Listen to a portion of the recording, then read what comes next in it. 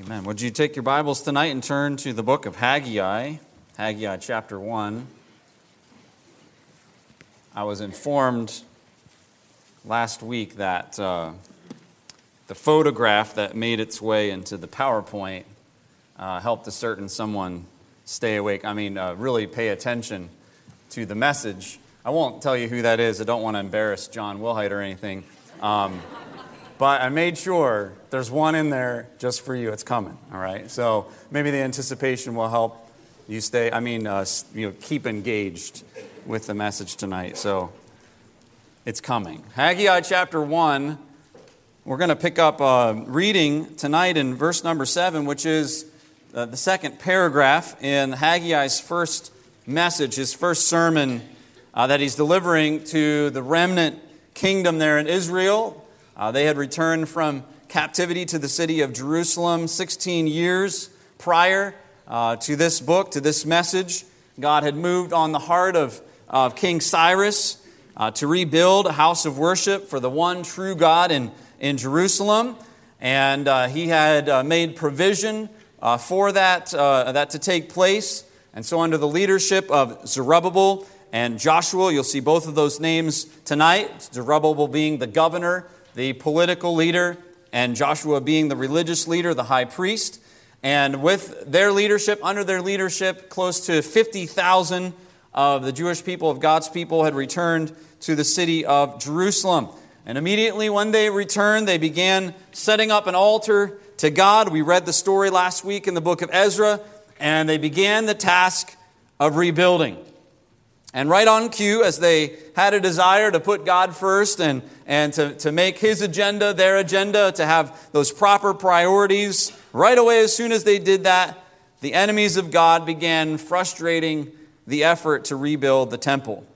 Eventually, they would appeal to the new administration after King Cyrus, and that new administration would listen to their slanderous smear campaign that they had attempted, and the rebuilding was squashed. It was put to rest. These men accused the people of attempting to stir up a rebellion against the empire. And of course, that was not true in the least. The very command, the decree to rebuild, we realize it came from God, but as far as humanly speaking, it came from King Cyrus. And so what they were attempting to pin on God's people was not true, but it didn't matter. The opposition finally had what it needed. It had the official document, and they ran to the Temple Mount that day, and we got it. This from the king. You need to stop building, and that's exactly what took place. They stopped building. And the temple site sat there completely abandoned, unfinished, uncared for the next 16 years, while the people turned their focus to themselves, to the comfort of their own existence, to building a good life for themselves.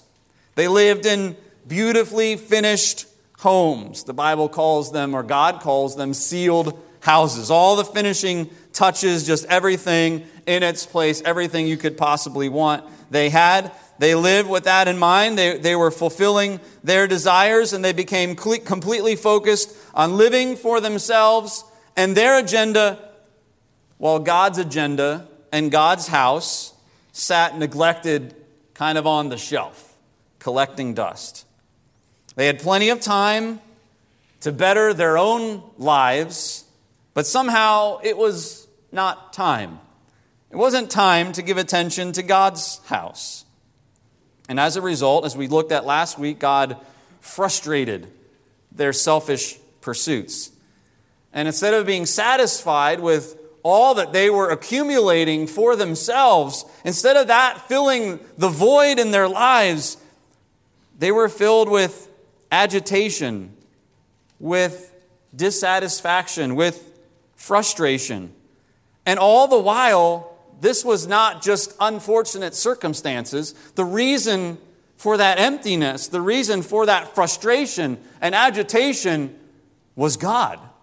It was God Himself who was trying to get their attention, trying to get them to consider their ways. So last week we saw the prophet Haggai deliver the word of the Lord and challenge the people with the harsh reality that their priorities were completely out of alignment. They were out of whack. They needed to consider their ways. They missed getting the first button in the first buttonhole, getting the first priority established to what it needed to be, and therefore all the other priorities of life flowing from that. They missed that, and so everything from there on out was messed up, was not what it needed to be. So tonight we're going to look at the second half of that message, and it kind of looks like it's the same, but I think there's a different emphasis that starts here with a new paragraph in verse number 7. Where God says, "Thus saith the Lord of hosts, consider your ways. Go up to the mountain and bring wood and build the house, and I will take pleasure in it. And I will be glorified, saith the Lord. Ye looked for much, and lo, it came to little. And when ye brought it home, I did blow upon it. Why, saith the Lord of hosts? Because of mine house that is waste. And ye run every man unto his own house. Therefore the heaven over you is stayed from dew, and the earth is stayed from her fruit. And I called for a drought upon the land, and upon the mountains, and upon the corn, and upon the new wine, and upon the oil, and upon that which the ground bringeth forth, and upon men, and upon cattle, and upon all the labor of the hands." Verse 12, "Then Zerubbabel, the son of Shealtiel, and Joshua, the son of Josedek, the high priest, with all the remnant of the people, obeyed the voice of the Lord their God, and the words of Haggai the prophet, as the Lord their God had sent him. And the people did fear before the Lord. Then spake Haggai the Lord's messenger in the Lord's message unto the people, saying, I am with you, saith the Lord. And the Lord stirred up the spirit of Zerubbabel, the son of Shealtiel, and the governor of Judah, and the spirit of Joshua, the son of Josedek, the high priest, and the spirit of all the remnant of the people, and they came and did work in the house of the Lord of hosts their God, in the 24th day of the 6th month, in the 2nd year of Darius the king." Lord, would you help us tonight, help me tonight, to be able to deliver your word faithfully and in a way that is true to what you have preserved for us, but also in a way that would touch our hearts. We would see not only the message that you had for your people, the remnant kingdom of Israel, but also the message for your people in this place, Lehigh Valley Baptist Church, tonight. I pray that we would see that clearly and that we would see what you want us to do in response to your word. Bless this time, we pray, and the words that are spoken, may they be exactly what you want to be said. In Christ's name we pray. Amen. Have you ever heard the phrase, talk is cheap? Talk is cheap. When we're talking about our priorities, like we did last Sunday night, we talk about God being the top priority in our lives. Isn't it incredibly easy to give lip service to putting God first? I mean, we're Christians, right? We know how to talk the talk. We know that God is supposed to be the most important thing in our life. We know that our relationship with God ought to be the number one priority as we live our lives. We know how to say it, but it is something completely different to actually do it. As we saw last week, it's very easy to allow a priority to become the priority and to thereby mess up how we ought to be living. And in the end, what happens is we wind up living for ourselves with a fake plastic veneer of spirituality sort of layered on top of it. And we can say, look, I'm doing this because, God's my top priority, when that's not what we're doing at all. It's really, I'm the top priority. I just found a way to wallpaper over it and make it look like it's something spiritual, and it's really just all about me. So this idea of talking about the right priorities and saying that we ought to have the right priorities and that God ought to be first is different than how it is displayed in our lives. And so we ask ourselves the question, how can we tell? We all want, if you're a believer, if you're a child of God, I believe there's a desire in your heart. There ought to be. If there's not, I think there's a problem. But there's a desire in your heart that you want to put your Savior first. That you want God to be the top priority in your life. That's a desire that as a Christian you ought to have. And I trust you have that desire tonight. But then how can we tell whether or not that is actually true? How can we tell whether or not we are living out that which we are speaking out, that which we are saying? And I think we could answer that question with one word. The word is obedience. Obedience. And tonight we're going to follow along with the prophet this evening and talk about considering our obedience. Obedience really is the very best way to show that we believe. Some of you know that kids' song. Perhaps they're even singing it tonight down in class. It is the best way to show that we believe. Action is the key. Doing it immediately. Joy you will receive. Obedience is the very best way to show that you believe. Obedience is the external display of the internal priorities. Literally, obedience is our priority list on display. It is showing the world, this is what I believe is important. It is our obedience. This is why Jesus said in Luke chapter 6, "Why call ye me Lord, Lord, and do not the things which I say?" See, these individuals, they could talk a good game. They talked about how God was the number one priority in their life. They talked about how their relationship with God was really the number one thing in their life.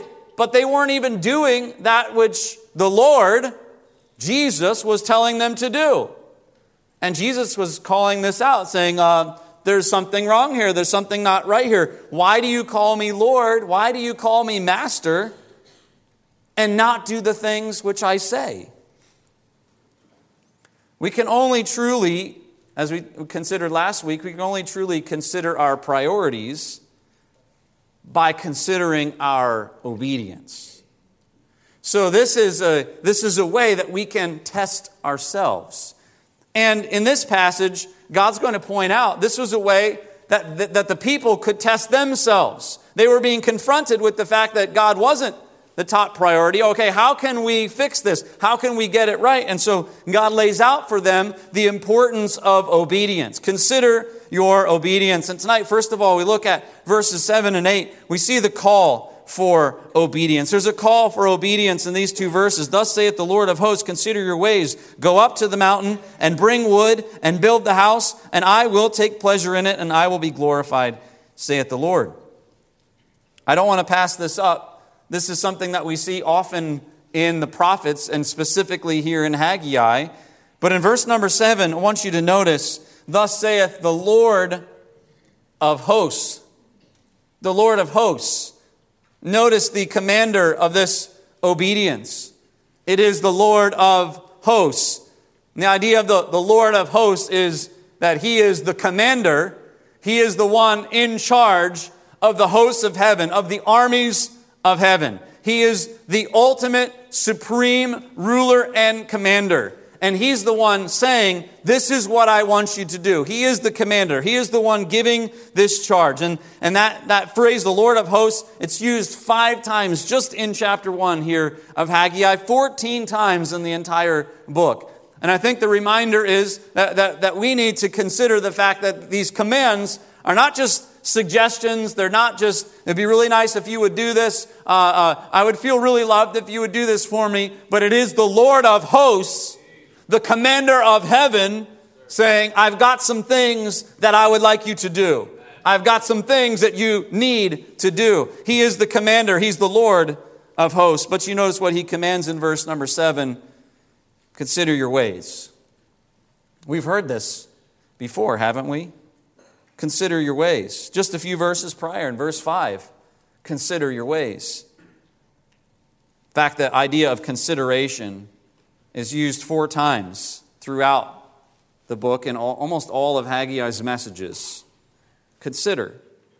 And that idea of consider means to take some time to set your heart on something. Not just think about it per se, but actually think about it to the point where it actually affects you to the deepest part of your soul, to even to your emotions.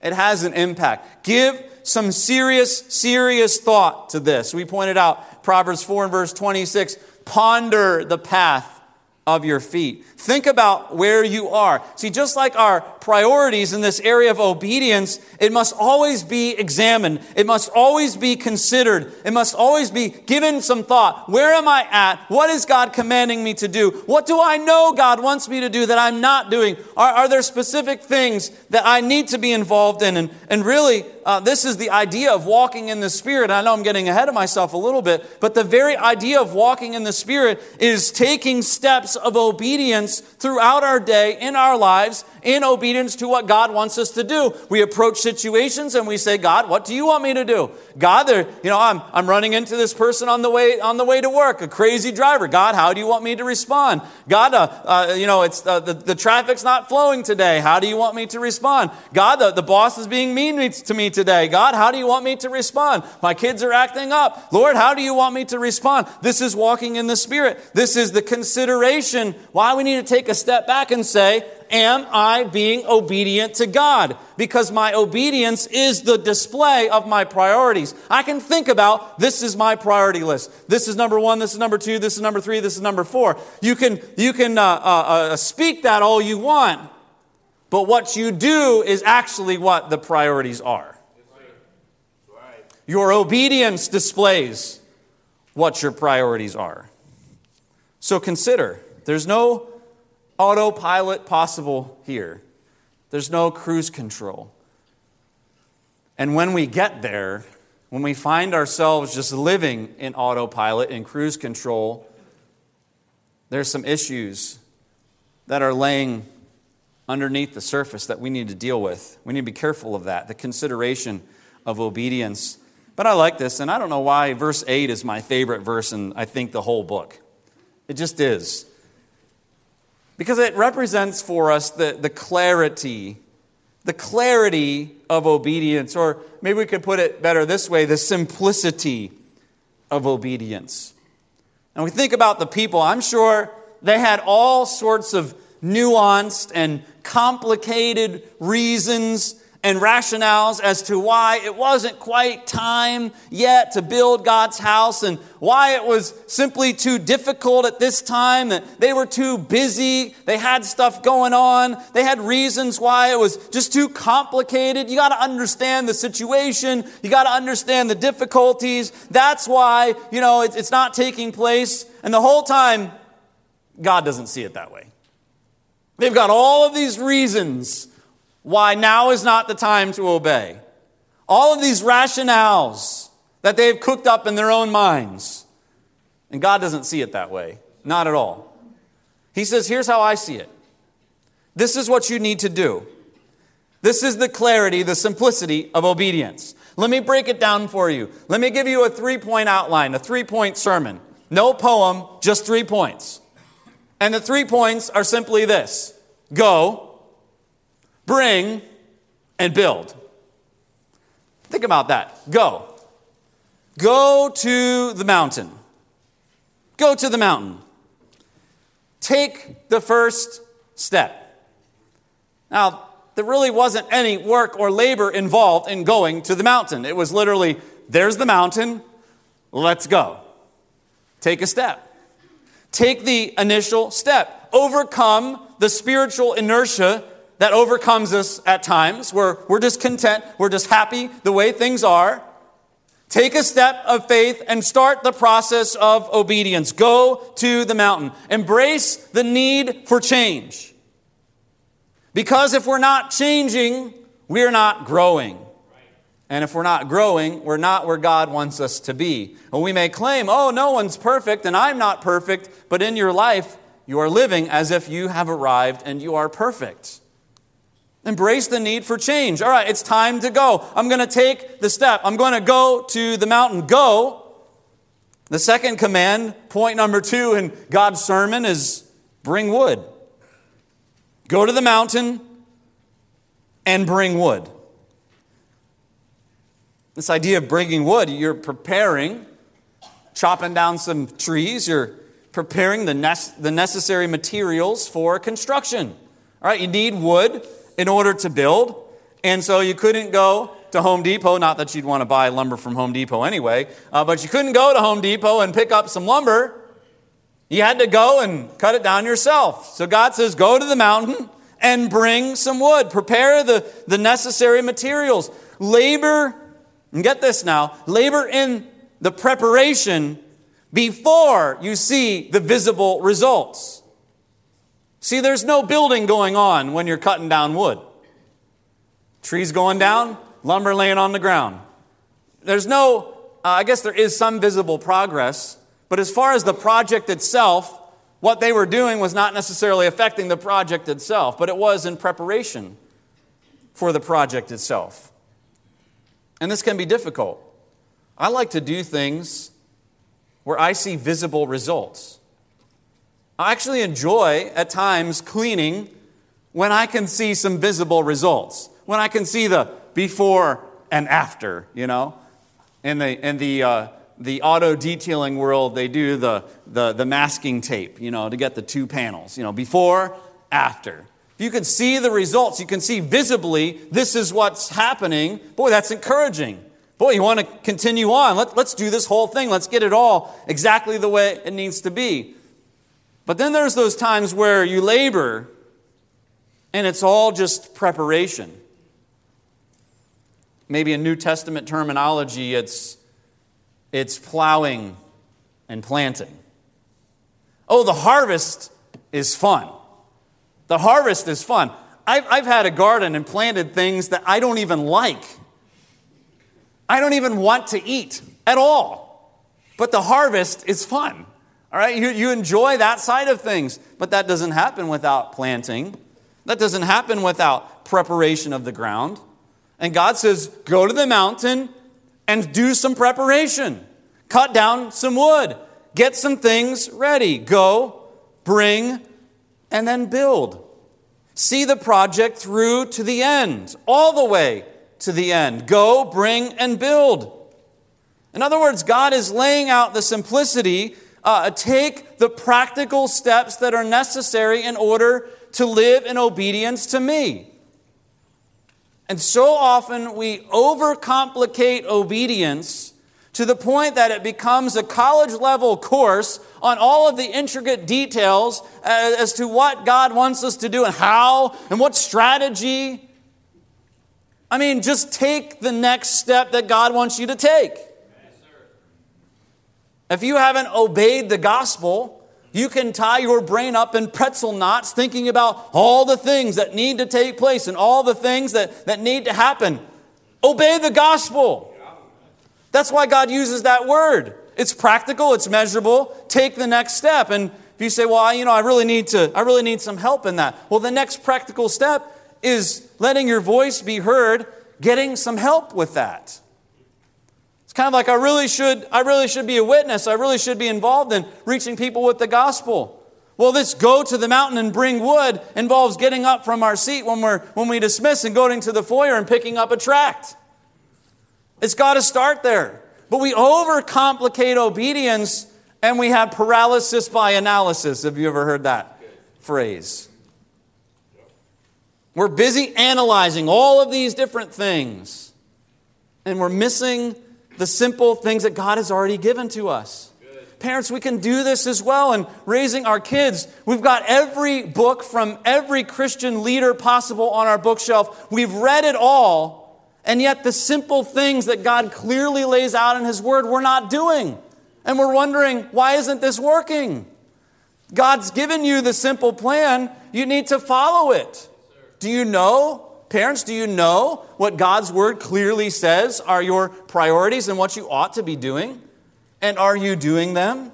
Now, I'm not saying there's not a place for helpful books and materials from from those that have gone on before, or those with some wisdom to share, because I know they share scriptural principles. But at the end of the day, a lot of that is just man's ideas about what God says. We need to first master what God says. Do the simple things first. Take that simple step. What is next? And maybe the what is next is go to the mountain. It doesn't sound very glamorous. It lacks the wow factor. The New Year's resolution. Woo, you're going to do that? Wow. It's just like get up and go. How do you do that?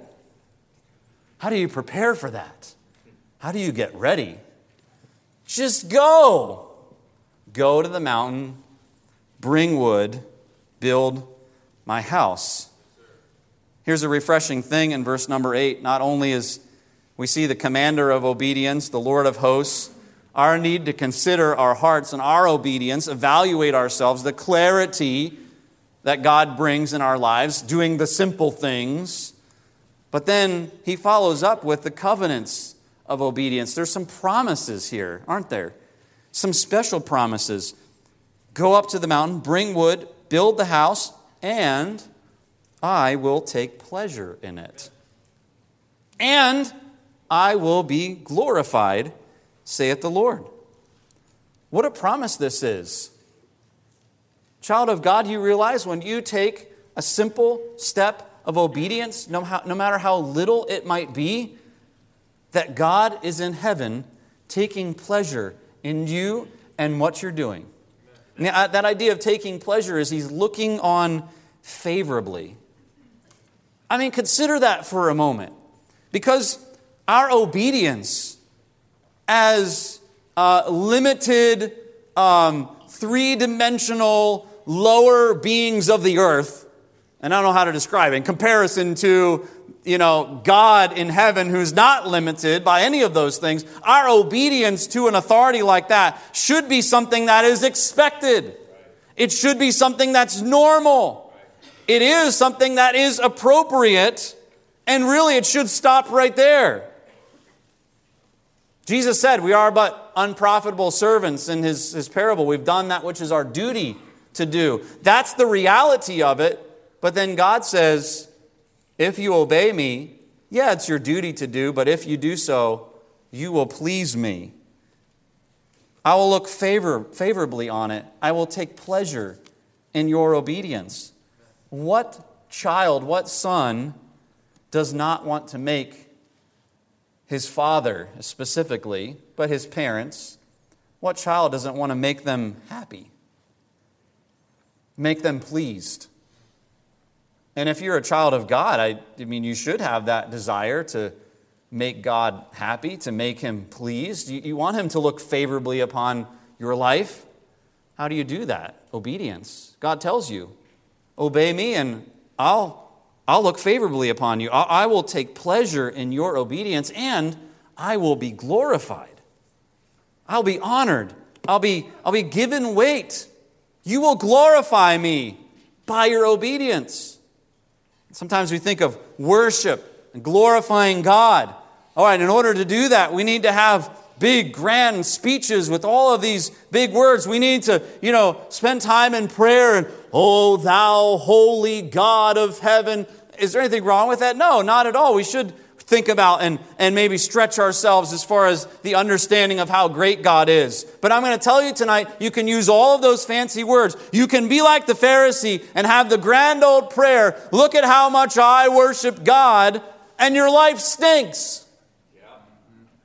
You're saying my priority is to worship and glorify God, but you're being disobedient to God. Square that circle. It doesn't work. It doesn't work. Your obedience belies your priorities. Or we should say your lack of obedience does. So we don't glorify God necessarily in grand prayers or speeches. We glorify God by obeying him and living by what he says. That's how we glorify God. And so this is a promise. If you obey me, you will glorify me.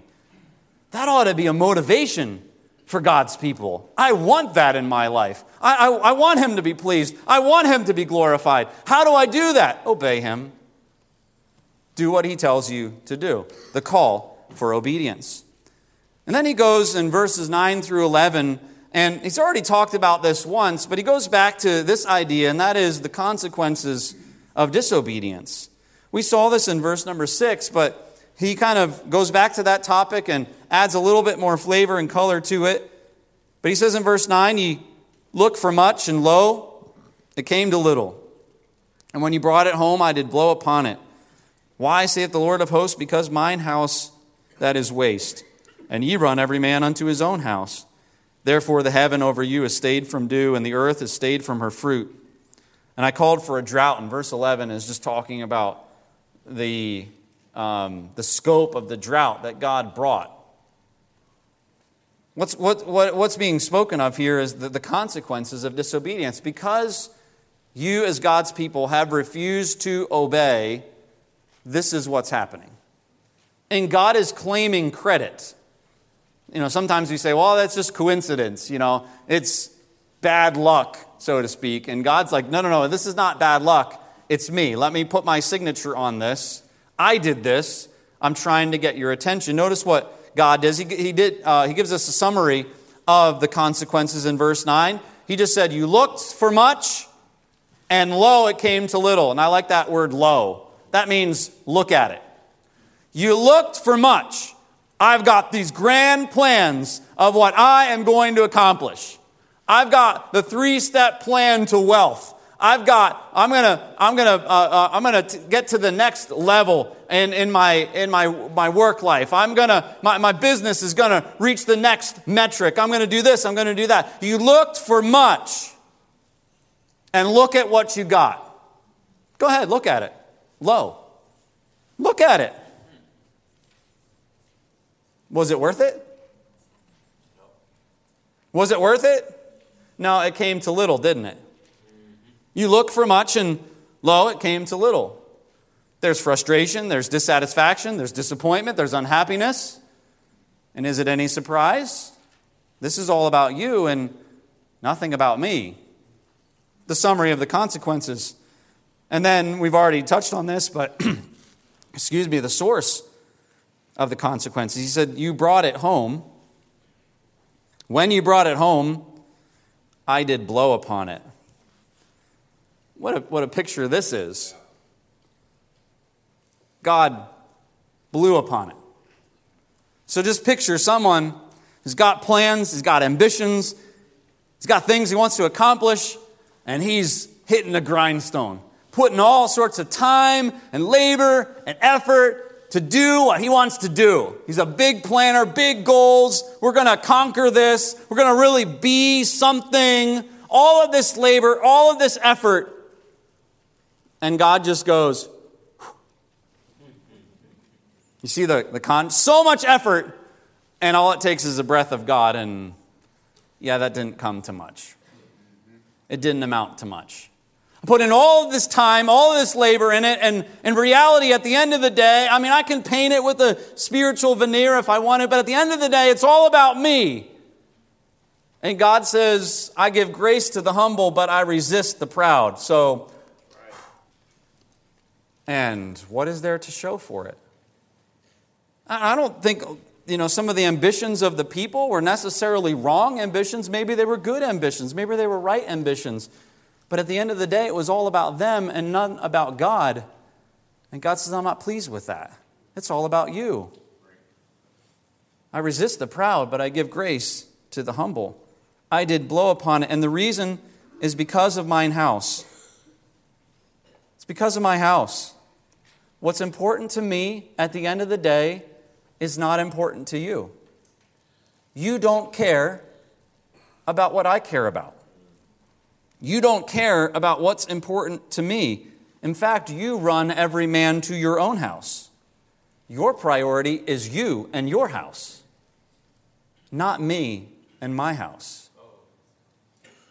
This is why when you go and accomplish perhaps even all of the good plans that you have, when you go about to do that, it comes to nothing. You say, this is not working. I wonder why. Could it be that this is all you and none of him? Could it be? Consider your obedience. Take some time. I'm not saying that it is. I'm just saying consider it. Think about it. This is what God was saying to his people. He was saying, this is me. I'm doing this. Because your priority, your agenda is not my agenda. The source of the consequences. And then he gives the scope of the consequences in verse 10 and 11. God closed heaven. What a picture that is. God restricted, God restrained heaven.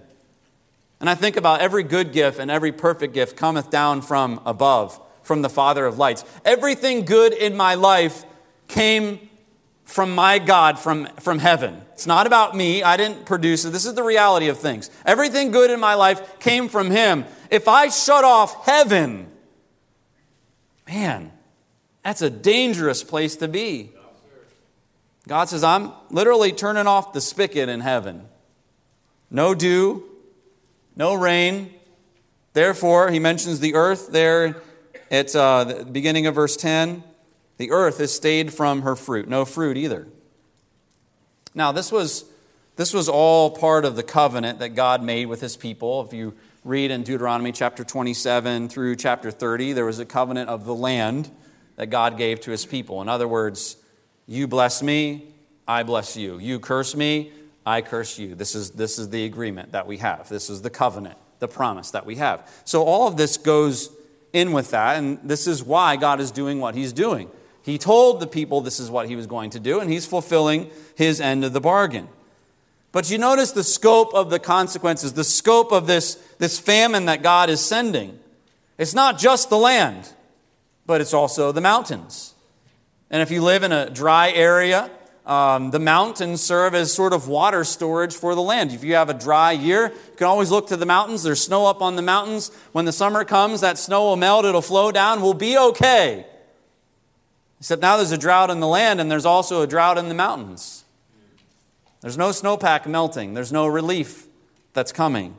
Not just the corn, but also the wine and the oil. And in case we're missing anything, he says, all that the ground bringeth forth, everything. Not just upon men, but upon cattle. And not just upon men and cattle, but all of the labor of the hands. Everything. You know, if you belong to God, if you're one of God's children, there's no escaping the consequences of disobedience. You cannot run from God. Jonah found that out. He says, I think I can disobey God and get away with it. And guess what? God came knocking on his door. Or the fish he was in, whatever. God came knocking. God knew where Jonah was. God found him. This is the scope of the consequences. And you know what? When we signed up, when we were saved, when we submitted ourselves, we repented of our sins and put our faith and trust in Jesus Christ, but as many as received him, to them gave he power to become the sons of God. This is part of being a son of God. Chastisement of God. Consequences for disobedience. And God just laying it out, saying, this is me. I'm doing it. I'm the reason why this is happening.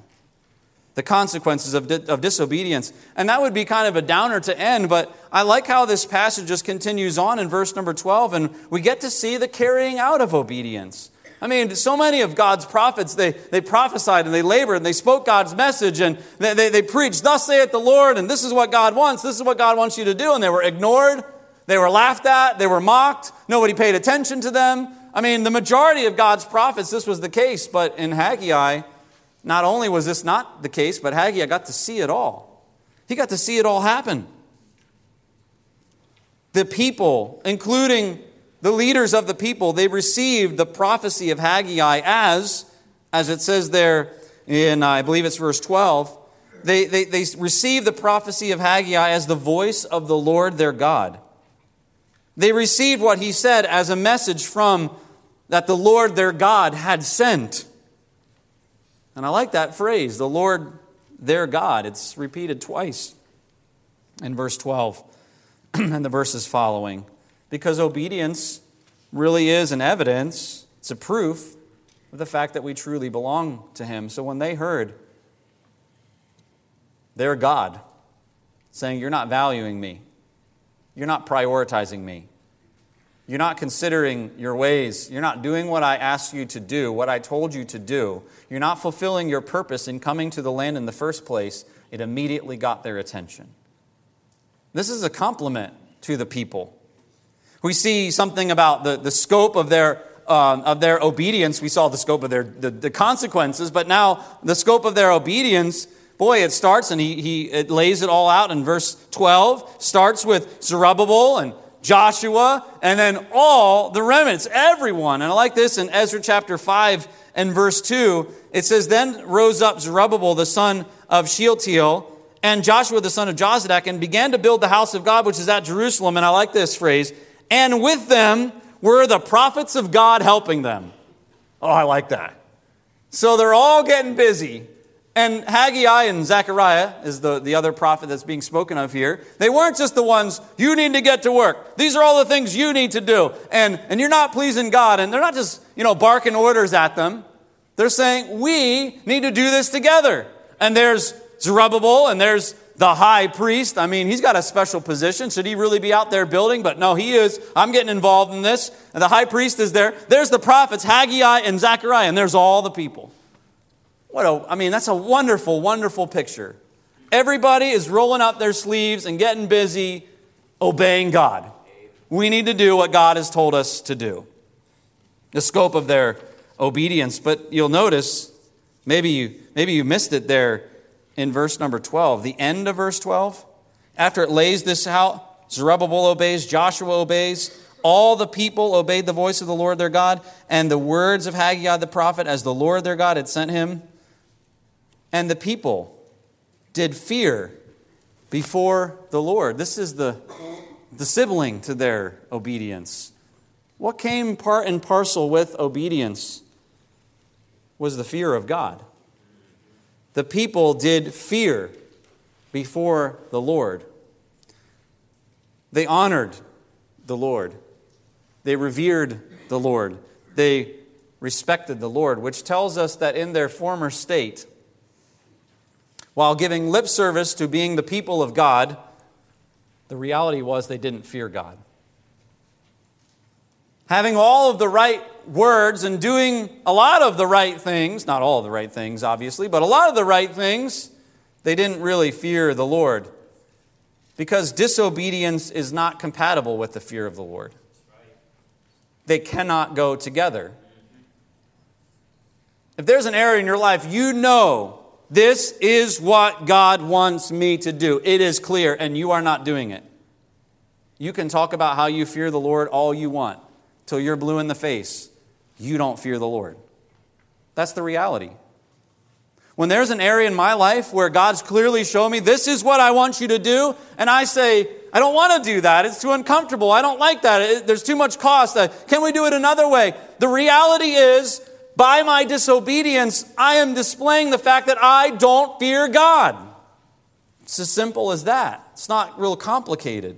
Disobedience is not compatible with the fear of the Lord. But these people, when they got busy obeying, boy, the fear of the Lord went right along with it. They were like inseparable. And fear of the Lord and obedience are inseparable. They go together. They both are a valuable part of our lives that we got to consider our ways, kind of check up on ourselves. Do I really fear the Lord?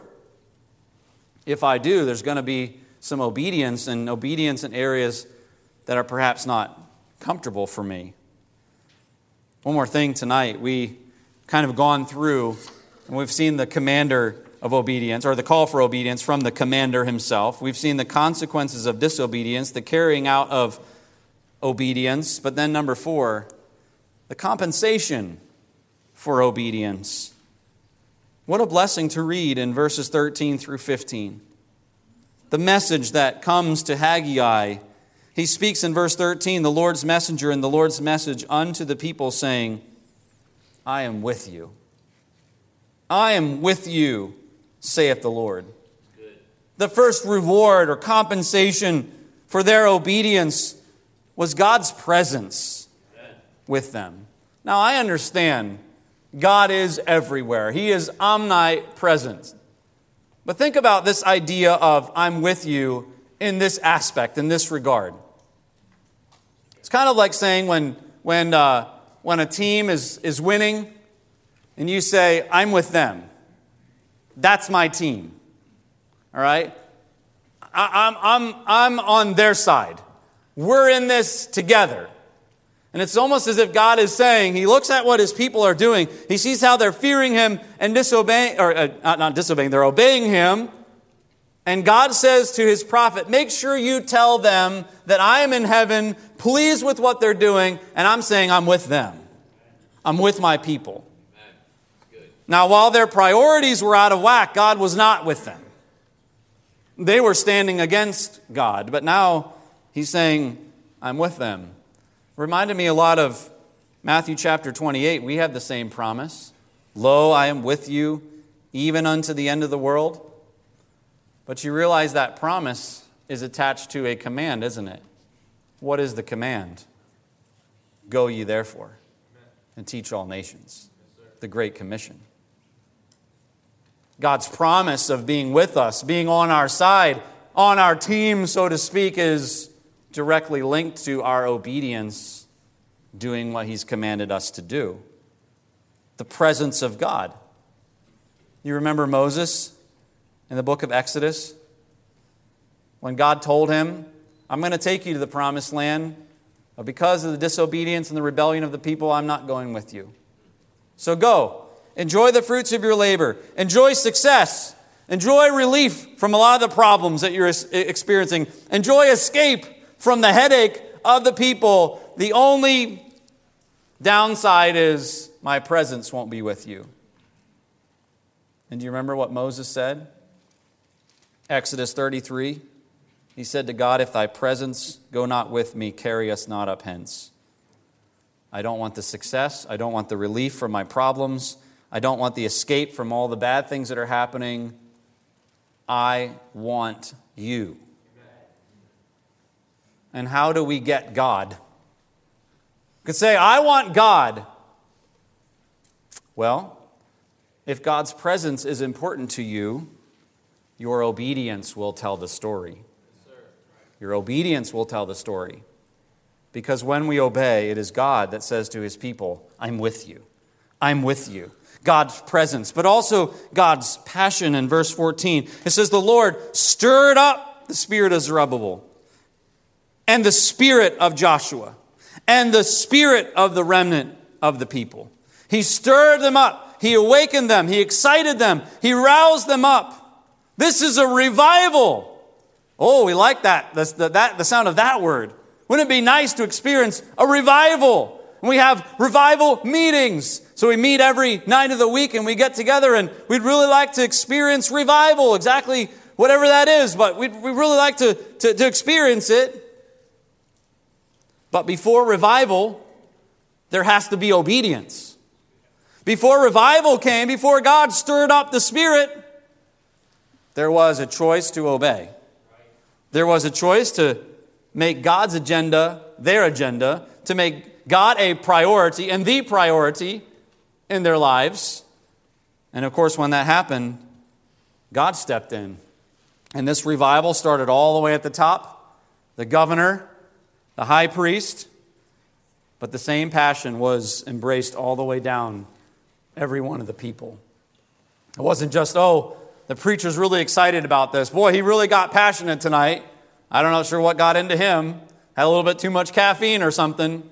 No, but it was, that's important to him. That's important to me as well. God stirred them up.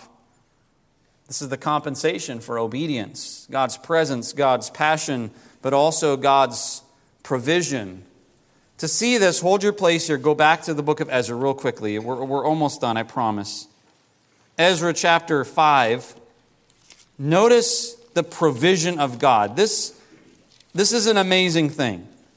Because we've seen that the people have made the decision, we are going to obey God. Now, as far as the circumstances, nothing has really changed as far as the landscape of obedience is concerned. It's not like there's been a decree from the government or something. There's not like been something evident other than the preaching of God's man saying, obey God, make me a priority. Nothing has changed. And the people decide in Ezra chapter 5. Look there in verse number 1. We won't read it, but they decide we're going to obey God. Notice what happens in verse 3. At the same time came to them Tatnai, the governor of this side of the river, and Shethar-Boznai and their companions, and said thus unto them, Who hath commanded you to build this house and to make up this wall? Hey, what gives you the right to build this temple? We don't think you ought to be here. I remember shutting this whole thing down. Who do you think you are? And I like the response of the people. In verse 4, it says, Then send we unto them after this manner. What are the names of the men that make this building? But the eye of their God was upon the elders of the Jews, that they could not cause them to cease, till the matter came to Darius. And then they returned answer by a letter concerning this matter. Here comes the enemies again. You thought we were done with them. We thought, boy, we're obeying God. All the enemies will disappear. Nope, they show up. The moment they start knocking on the door. You shouldn't be doing this. And then they employ the second grade tactic. Well, if you don't stop, I'm going to tell Mom. We're going to tell the king. So, And that's what they did. They wrote a letter. Furiously wrote a letter, sent it off to the king. These people are saying that they have a right to do this. We don't think they do. What do you say? What's your response? I'll spare reading all of this. You can do so in your own entertainment later on. Skip down to verse number 1 of chapter 6. It comes before Darius the king. And Darius the king made a decree.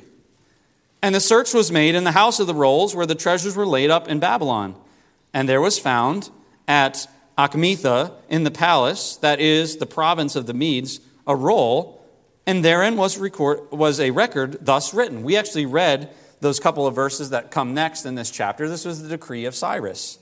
But skip down, for time's sake, to verse number 6. So after he quotes what was found in the official record, in verse 6 it says, Now therefore Tatnai, governor beyond the river, and Shethar-Boznai and your companions, the Apharsachites, which are beyond the river, be ye far from hence. Translation, get out of here. Get out of here. Let the work, I love verse 7, let the work of this house of God alone.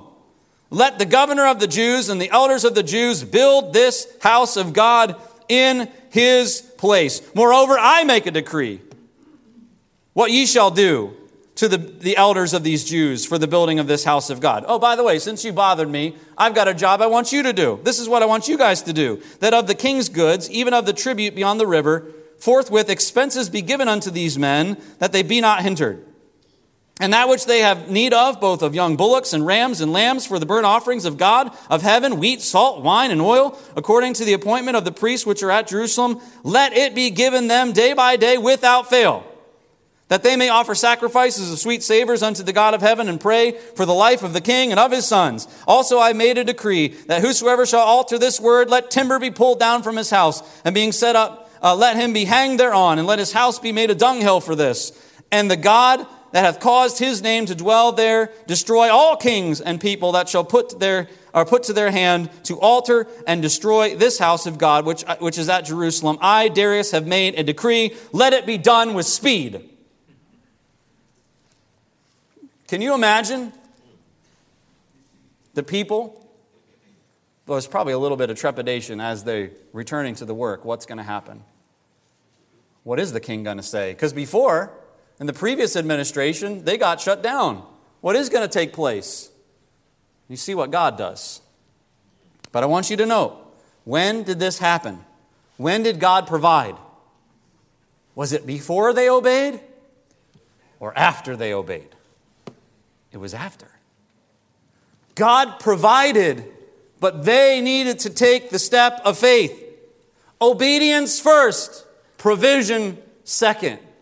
That's how God's economy works. I read this quote this week, do what you can, and God will do what you can't. The power is there. Obedience is when we plug into it. So the power is there, perhaps in your house. And you know what? There was supposed to be a picture there, John. I'm sorry. Somehow that didn't happen. Oh well. The power is there on the house. You got all the outlets on the outside. You're putting up those Christmas lights, but you got to plug them in. The power is there, but as soon as you plug it in, as soon as you obey, all of a sudden, you see the provision that is made for you. And I like in Haggai, God is very specific. When did the people experience God's presence? When did the people receive God's reviving passion? When did they receive God's provision? Verse 15, in the 24th day of the 6th month, in the 2nd year of Darius the king. Very specific. Let me translate that for you. The day they decided to obey. It's about 3 weeks after Haggai first started preaching. It took a little bit of time. But the day they decided to obey, they experienced all of God's promise. So tonight, would you take a few moments to consider your obedience? Are there areas in your life of disobedience? There's a lot of obvious commands in the Scriptures. Obey the gospel being the first one. Are there areas of disobedience? God says after salvation there is baptism, the first step of obedience. There's no mystery here. This is the first step of obedience. And sometimes we just sort of gloss over looking for the college level course on walking with God. Well, walking with God starts with obedience. You can't skip over that step. I know it's very simplistic. I know it just seems too basic. But it is the way that it is. God commands being faithful to His house. Whatever reason you might come up with of why it's just more appropriate for you to stay home and it's easy for you just to watch the live stream or just catch the recording another time. I mean, you can explain it, put whatever veneer on it you want. It's still disobeying God. Are there areas of disobedience? God commands that He has gifted His servants, His children, with spiritual gifts, and He intends for those spiritual gifts to be used in service to Him within the Lord's church. That's a command that ought to be obeyed. Are you doing your part? Are you serving? What's your ministry? God commands the preaching of the gospel. He says, go and teach all nations. God commands personal evangelism. But if we're looking for the secret of walking with God and the secret of making God the priority, it starts with obedience. Obeying that which is obvious. Obeying that which we already know. It's not glamorous. It's not flashy. It's rather simple. Are you doing what God has told you to do? God commands a tithe of His people. Are you obedient to what God has told you to do? You say, well, I examine my life, all of those major areas, I really believe I am being obedient. And that's good. I hope you can say that. But then are there any areas of disobedience of the heart? Attitudes, anger, bitterness. We can say, I want God to be the number one priority in my life. But if there's areas of disobedience in the heart, my obedience is betraying my real priorities. The actions of my life are demonstrating what my priorities are. Can we take heart tonight from God's people? They heard a very difficult and pointed message from God. And they said, you know what? We need to do something. We need to get busy. We need to obey God. And God did a marvelous work. Which means for us as God's people, if we take the pointed rebuke, if we take maybe it does hurt a little bit when we consider. We don't like looking in the mirror and seeing everything that's wrong. But when we see it and we say, you know what? I need to do something about it. Perhaps that's just the simple little thing, taking a simple little step. But I'm going to do something about it. We all do something, and God shows up. He blesses us with His presence. He blesses us with His power, His reviving Spirit, and He blesses us by providing all that we need to obey Him. Consider your obedience tonight. With heads bowed and eyes closed, I hope you'll take a moment. Ask those two questions. Are there any areas of obvious disobedience in my life? Ask God that question. And then, are there any areas of disobedience in my heart? And consider, what is a simple step of obedience I could take, perhaps even this very night? What's a simple step I could take? It may not be flashy, it may not be big, it may just be go up to the mountain. Take the first step. Go to the mountain. Bring wood. Build my house. You take a moment and talk to God tonight. Ask Him to search you and show you how you need to respond to His message tonight.